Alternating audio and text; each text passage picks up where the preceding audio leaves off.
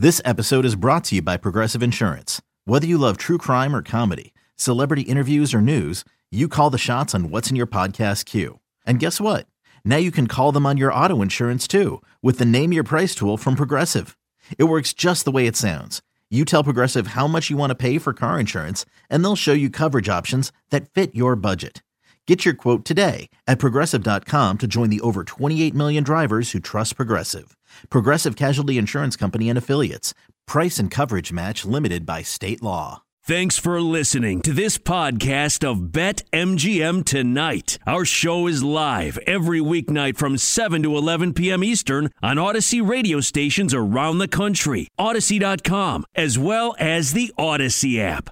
Joining us right now is also a man that always looks good, feels good, and his takes, excellent. Joining us on the Roman guest line right now is our guy, Ken Barkley of You Better You Bet, one half of the show with Nick Costos here on the BetQL Network. Ken Barkley, thank you for joining us. And how are the babies?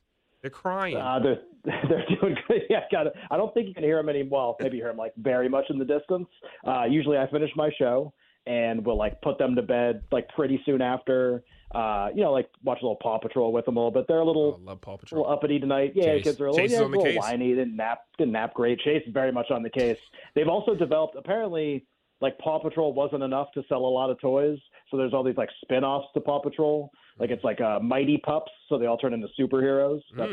We can sell like 500 more action figures. Exactly. Play off the success, obviously, of the multiverse, right? Yes. In the Marvel situation. And then there's some new one where now they're all like Knights of the Round Table. It's like something Knights, some like Justice Knights or whatever it's called. I don't know, man. They got to be shipping toys off the shelves on these things. So I don't know what we're gonna have to buy next, but I guess I'm about to find out. Capitalism. Ken, beats the alternative, right? We got some props that you can bet right now at BetMGM, including stuff like the coin toss, the Gatorade color. Is there like a wonkiest bet you've ever made on the Super Bowl? And then, of course, tying it back to what we have right now, if you were to bet on a Gatorade color, what would it be? Orange is the clear favorite. You got blue after that, and then so on and so forth. Clear is the fourth best odds there as well.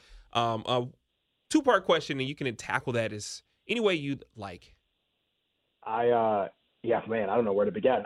So I have a couple of Super Bowl prop stories I can tell you, but for the Gatorade color, like they're like professional bettors that put a lot of effort and time this week into running around Vegas and on various offshores, domestic sports books, like buying up props that they think are mispriced. They put a lot of effort and energy into it. It's like a big moneymaker for some people, but this seems like a waste of effort for the most part to price Gatorade color. And I'm sure a lot of it tries to be based on inside information. So one thing that happens a lot, and it'll happen this week, well, I'll see, it'll be curious how much longer it lasts, is as information about the game starts to trickle out via like sort of underground means, basically, about national anthem time, first song at the halftime of the Super Bowl, Gatorade color on game day. I'm sure people have tried to acquire this information a lot. Those are almost props where, like, if you know, then you're just betting. And if you don't, then you're probably wasting your money. But it's like where information could actually just tell you what the answer to the question is.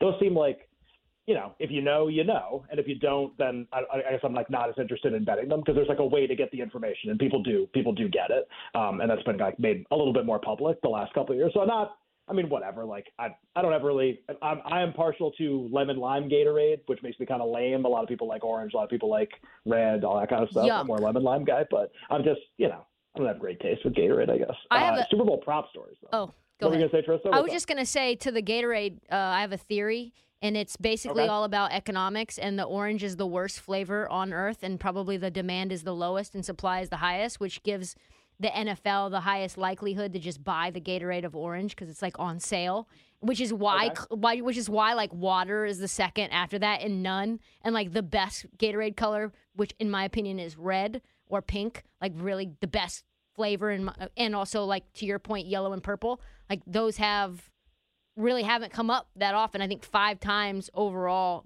between those three. So I don't know if you roll with my conspiracy theory on that or my economics. So basically, it's like the NFL penny pinching, right? Yes. Like they're just trying to save a couple bucks. Yes. Right? Like they're looking at their budget. Like, all right, we're spending like a lot of money on the Super Bowl. We got like a lot of fans coming in, concessions just like through the roof. Like we have to put on this grand show. We have to pay the halftime performers, of which there are like 17 this year. We got to spend a lot of money. Okay, well, like how could we how could we recoup some of this cost? Well, we could save like $8 if we get orange Gatorade. Just or water. Done. Do it. Right, have to do it. That's actually really funny. Unless I don't know if I buy that necessarily, but I do. Conspiracy theories. I'll always kind of lend an ear to them. I find them enjoyable. They're fun to kind of kick around a little bit. I don't know if I could share the Gatorade one. Unless Gronk is in the Super Bowl, which every time Gronk has won it, it has been blue. So. Oh, got it. Well, there should be a problem. Like, will he defraud our veterans of insurance? Yes. Minus 10,000. This is where we go. Yes. That needs to open. I'll tell you one prop story. We can talk about the game or whatever. So the worst loss I ever had was probably in the Patriots-Falcons Super Bowl a few years ago. Obviously 28-3, very memorable. I had James White to win Super Bowl MVP at 125-1, and he basically had one of the greatest running back performances in the Super Bowl of all time. Wow. But because he played on the same team as Tom Brady, even though he scored the touchdown that won the Super Bowl and completed the comeback, they go to commercial break, and you can usually get a feel for who the MVP is going to be. They Patriots win, celebration, confetti, and they start to cord off all these areas to do the interviews. Anybody who's watched the game obviously kind of can picture this in their head with the confetti falling. Everybody's kind of in their own circles. They cord off the interview area, and it's Brady and James White, and that's it. So we go to break, and there's a 50%. There's two people in the circle. One of them is one MVP. And I'm like, well, they would interview Brady anyway, even if he didn't win because he's Tom Brady. So I think I might have this. I actually might have James White at a monster number. And then during the break, all the reporters start tweeting out Tom Brady has been named Super Bowl MVP. Well, then why is James White in the circle? Right. Didn't Brady give him the card too? Add here? Right. Exactly. So that was tough. To break records in the Super Bowl as a running back and not win because Tom Brady's on the team. I'm a Patriots fan. It still was obnoxious. So that was a tough one. That was a tough one to swallow. Ken, sticking with props. So obviously, if you want to play overs, especially with star players like Cooper Kupp or Odell Beckham Jr., you probably want to do that right now. But is there anything you're going to be looking to target on Sunday as far as unders, once the public hits some of these props or just, once they become a little bit too inflated? Any certain players or any numbers you're looking to maybe target? Yeah, well, the more I think about the game in general, I think it lends itself to a handicap of the game too. I'm not convinced this is going to be a high-scoring game whatsoever. Just the more I think about kind of what each team's strengths are and how that plays into how the other team's going to play. The Bengals have basically been at their best when Zach Taylor stops doing stuff and Burrow starts to take over and actually which means they have to be way behind for that to happen because that's the only way Zach Taylor lets go of the reins. Basically all the anecdotes we have from the AFC Championship game, some of the other games during the postseason, when things get really tough, that's when Burrow's okay, cool, I'll start calling the plays. I want to run this. I want to run this. And then things start going a lot better or he just improvises. But the base Bengals offense has not been very good in the postseason. It's actually been terrible. First half Kansas City, entire game Tennessee, entire game Raiders, nothing to write home about, even though Burrow's awesome and wears fancy clothes and cool coats and stuff. It just hasn't been that great. So the base Bengals offense hasn't been very good. I don't think they're going to be able to run the ball in the game. And then you have the Rams, who are basically facing a Bengals team, and we did a lot of this on our show this week. In the second half of Bengals basically key games of the season. So Ravens, both the games against the Chiefs, other playoff games, Niners, that crazy overtime game in the regular season. The Bengals defense in the second half basically has allowed single-digit points and yards per play best in the league in second halves this year. So what does that tell you? Graded adjustments, right? That's basically the whole theme, and that was true in the Chiefs game too. So the more I think about the game, I kind of think it lends itself to almost more of a rock fight, settling for field goals, maybe 20-20. There'll be some movement, yardage props and stuff, but actual scoring, and you have two conservative coaches who I think love to kick too, I think lends itself to not a lot of scoring. So maybe it's under in touchdown passes, guys not to score a touchdown, kind of bets of that nature. Maybe we get yardages that get there for some of these guys, but fourth down in a big spot, McVay's kicking. Fourth down in a big spot, McPherson's been kicking the entire year, basically. I think he has a field goal in every game or multiple ones in a bunch of games. So maybe a bunch of yards or average yards, but points, not very confident. So, unders late in the week on some of that stuff would be my answer.